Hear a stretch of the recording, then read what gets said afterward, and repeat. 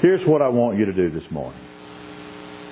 I want you to travel back with me to the first century. And I want you to go with me to the hill of Golgotha. And there on Golgotha's hill, I want you to, by an eye of faith this morning, see a death that's beyond human comprehension. I want you to see a pain that is so intense that it would make us shudder. I want you to see blood as it runs down the brow of Jesus. I want you to see blood as it covers His hands and it covers His feet. And I want you to see Jesus. I want you to see Him beaten. I want you to see Him spit on. And I want you to see Him dying.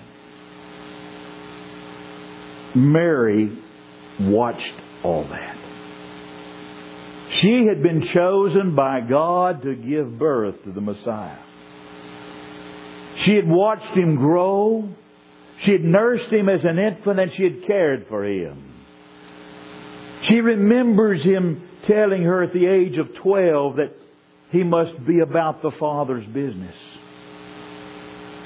And now she's watching at the foot of the cross as He is doing the Father's business. And what she saw that day,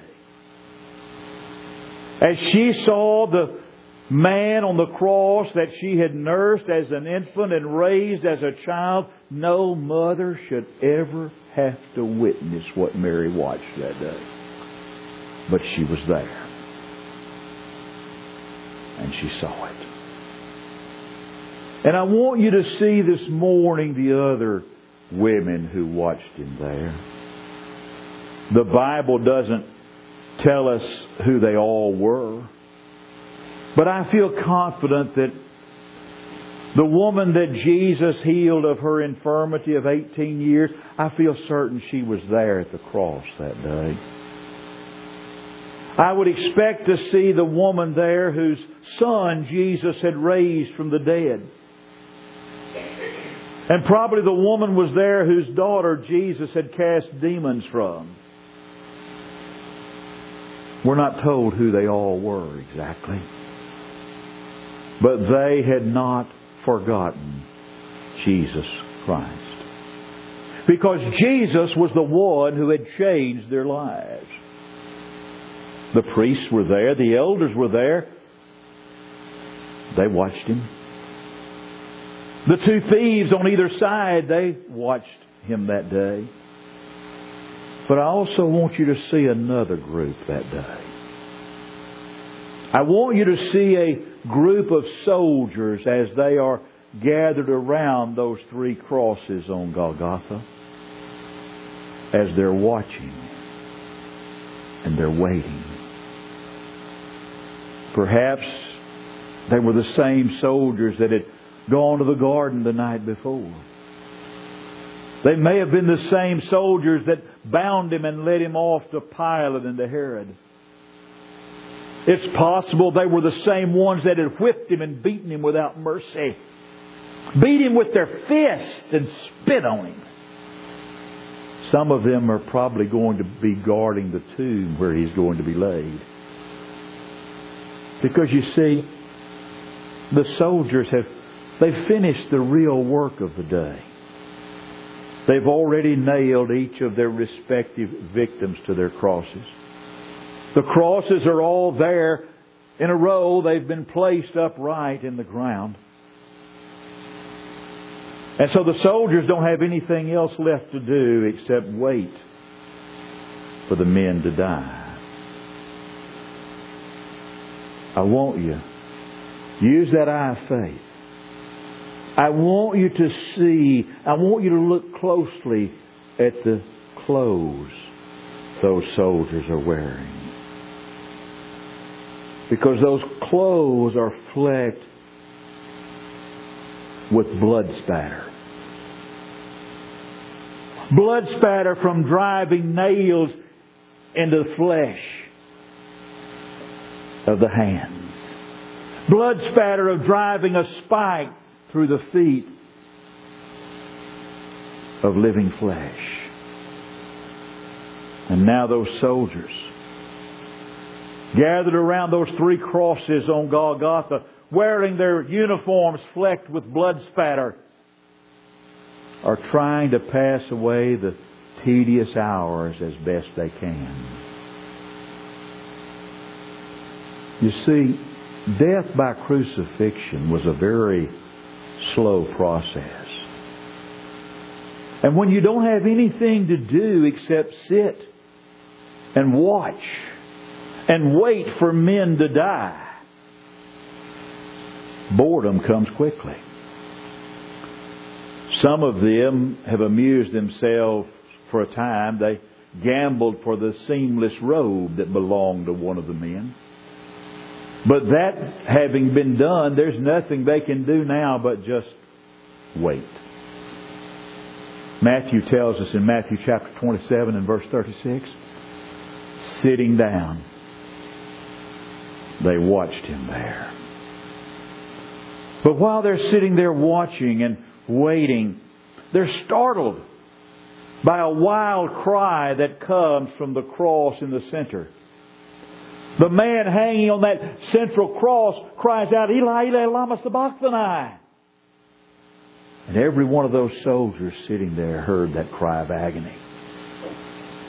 And they were all alike in the fact that they did not fully understand just what was being said, because Latin was their native tongue and Jesus was not speaking in Latin. Jesus was using what to these soldiers was a foreign tongue. And to them He seemed to be calling on a man named Elijah. And while they did not fully understand it, every one of those soldiers knew that that cry, Eli, Eli, lama sabachthani, it was a cry of suffering.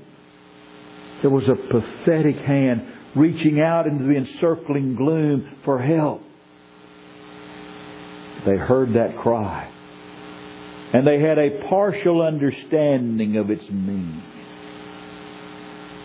But they did not all make the same response. That tragic cry of Jesus from the cross that day, it divided those soldiers there into 2 very distinct groups. There was one who sought to help Jesus in His suffering, while the others did nothing. There was an unknown hero that day who became part of the remedy. The others chose to remain part of the disease. We're dealing with a historic fact. It's the story of an event that took place at a certain day on a certain hill. And the cry of Jesus from the central cross that day was a cry uttered just as no one else has ever uttered it. And so there are unique situations in this scene. But there are things also in this scene that are eternal and abiding. As Jesus hangs there and He cries out on that cross, the cry of Jesus that day, folks, that is a cry of bitter, bitter pain. It's a cry of anguish that is as old as human suffering and as new as the tragedies on the news networks today. Whatever the cause, humanity is constantly being nailed to some kind of cross. Look where you will, at any age in time, at any moment in time, and you're going to see pathetic hands stretching out for help. Listen any day in human history, and you're going to hear the anguished cry of suffering men and suffering women. Watch the news broadcasts in the morning, and you will hear this wail of agony. This cry of suffering belongs to every day, and this cry of suffering makes itself heard by everyone. Now, some folks hear it with more sensitive ears than others. Some folks are more deeply stirred by it than others.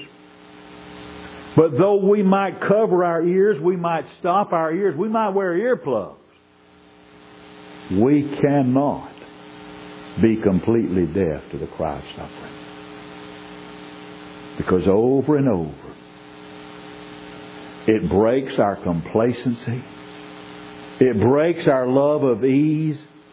It breaks down our indifference. And it disturbs us. And disturbed, we make the same varied responses that those soldiers on that hill did so long ago. We hear the cry of suffering and we hear the cry of need whether we want to hear it or not. Hearing it is not optional. What we do about the cry of suffering and lost humanity is optional. There are two things in that scene from the cross that day that endure. There is the cry of anguished need. And there are those who are compelled to hear that cry and make some kind of response. So it was on Calvary, and so it is today. Well, look at those two groups. Some of those soldiers said, well, let's just see if Elias will come and save him, they said. Let's just wait and see. Now, doesn't that really sound like a harmless attitude? Those soldiers did not scold Jesus for his outcry. When Jesus cried from that cross, and he said, Eli, Eli, lama sabachthani. That is to say, my God, why hast thou forsaken me? Some of them that stood there when they heard that said, this man calleth for Elias.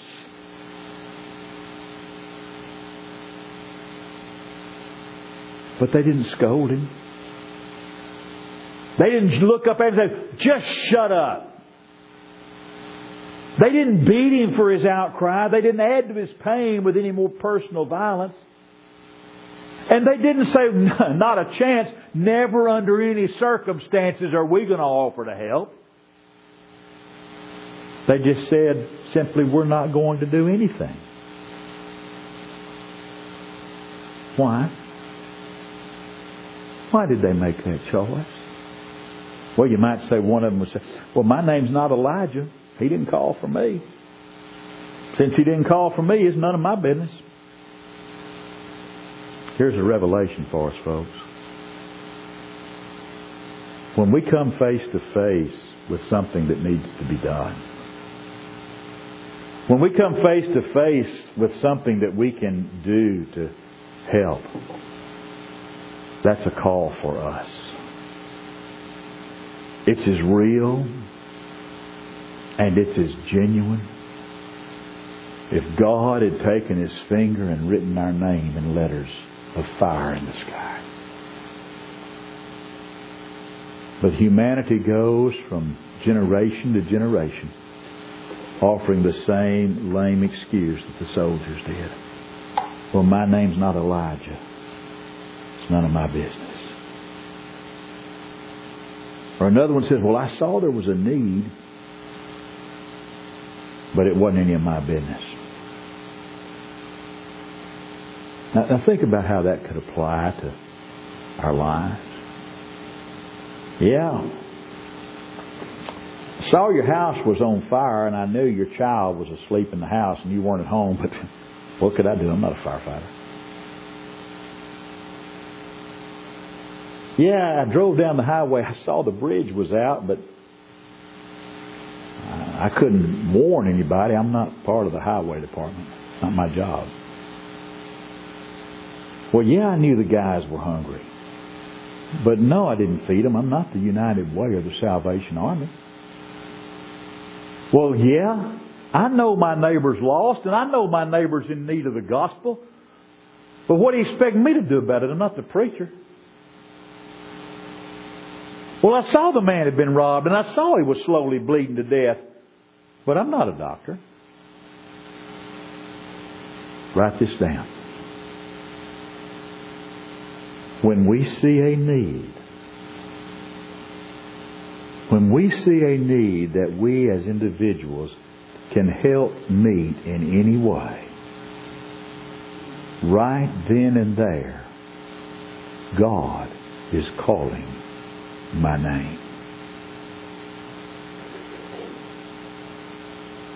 Someone else says, well, I heard the cry from the cross and I knew the man was desperate, but I felt like there was somebody else that would take care of things. I just couldn't believe nobody was going to do anything. So I just sat and waited and hoped that Elijah or somebody would come and take the matter seriously. Well, I thought if I waited long enough, somebody else would do it and I wouldn't have to be bothered. Folks, we need to look to God and say, Lord, how much can I do for you? And not say, Lord, how little can I get by with? There's another reason the soldiers might have given. A reason probably more compelling than any of the others. You heard the cry. Why didn't you help? Well, I wanted to, but the situation just seemed hopeless. There was so little I could do. You see, Rome had arrested this man. Rome had sentenced him to death, and by the time he made that cry, the agonies of the cross had pretty much done their work. There was so little life left in him, he seemed little better than dead. That what could I do? I couldn't take him away from Rome. I couldn't restore his health. I couldn't give him back to his friends. Since I couldn't do everything, I didn't do anything.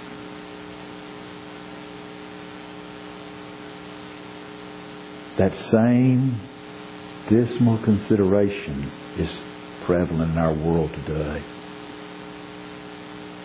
That's an attitude that threatens to lay its paralyzing hands on every one of us. Why are we here this morning? We're here to worship the God of heaven.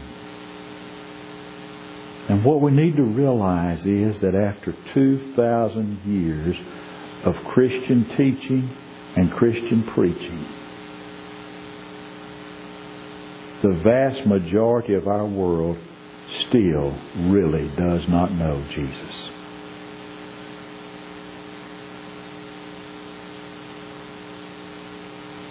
You have those in this country,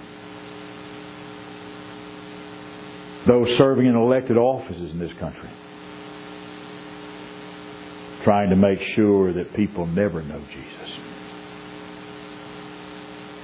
In the face of all this, what can I do? What can you do? What can you and I do in the face of this? We can tell our neighbors. We can tell our friends. We can tell our family members about Jesus. We can try to wake the world up to the fact that Jesus is a reality. And Jesus changes lives. Maybe those soldiers didn't do anything because they just felt hopeless. And maybe they didn't do anything because they just felt overwhelmed.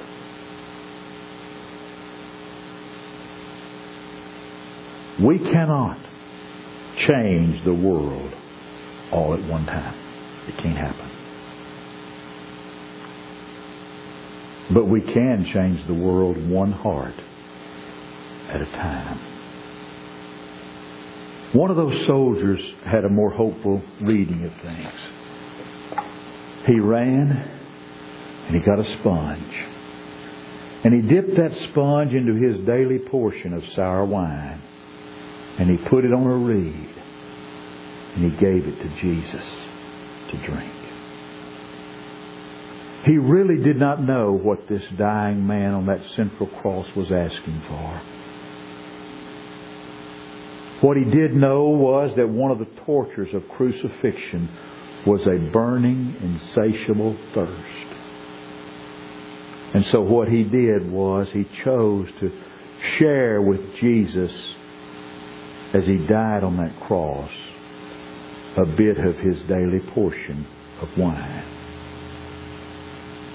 You know, it's easy to think of the soldiers around the cross and think of them harshly and judge them harshly. They were doing what Rome had told them to do. They were following their orders. But when I think about this one soldier, he heard the cry of my Lord as he said, my God, why hast thou forsaken me? He heard Jesus cry.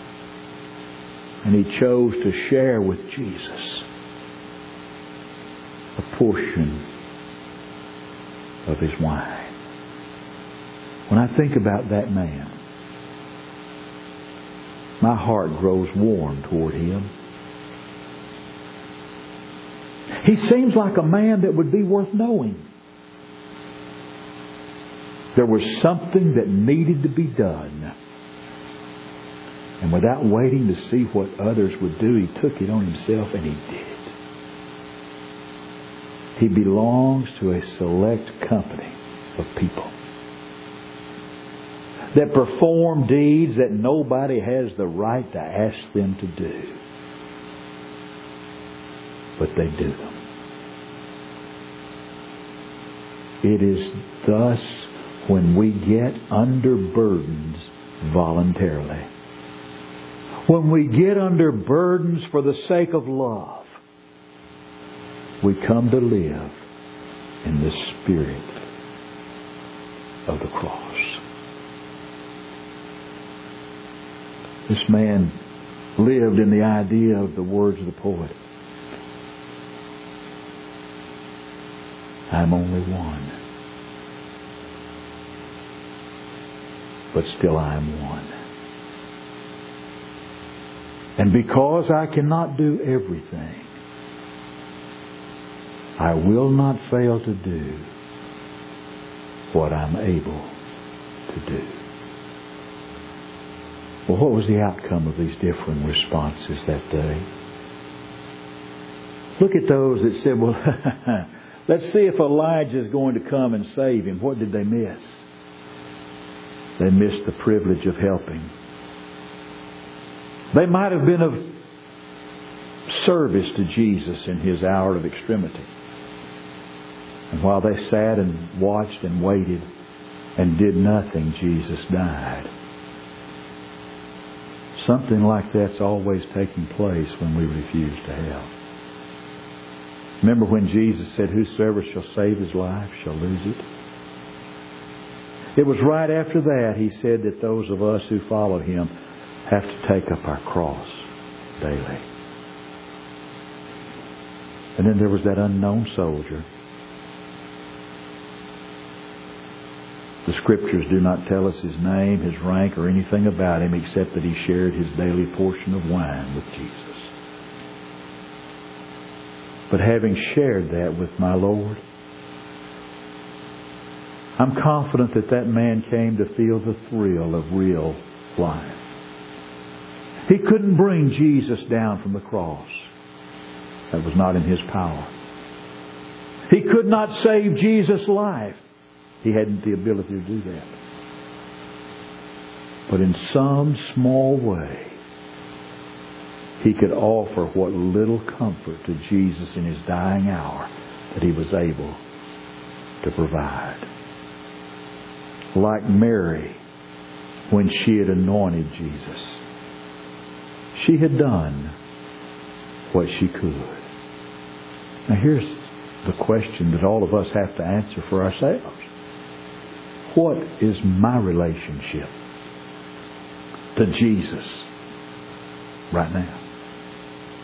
Is Jesus the Lord of my life? Or am I just watching Him there? Don't leave this building this morning as a spectator at the cross. If there are changes that need to be made for Jesus Christ to be the Lord and Master of all of your life, this is the opportunity for you to come and do that as we stand and while we sing.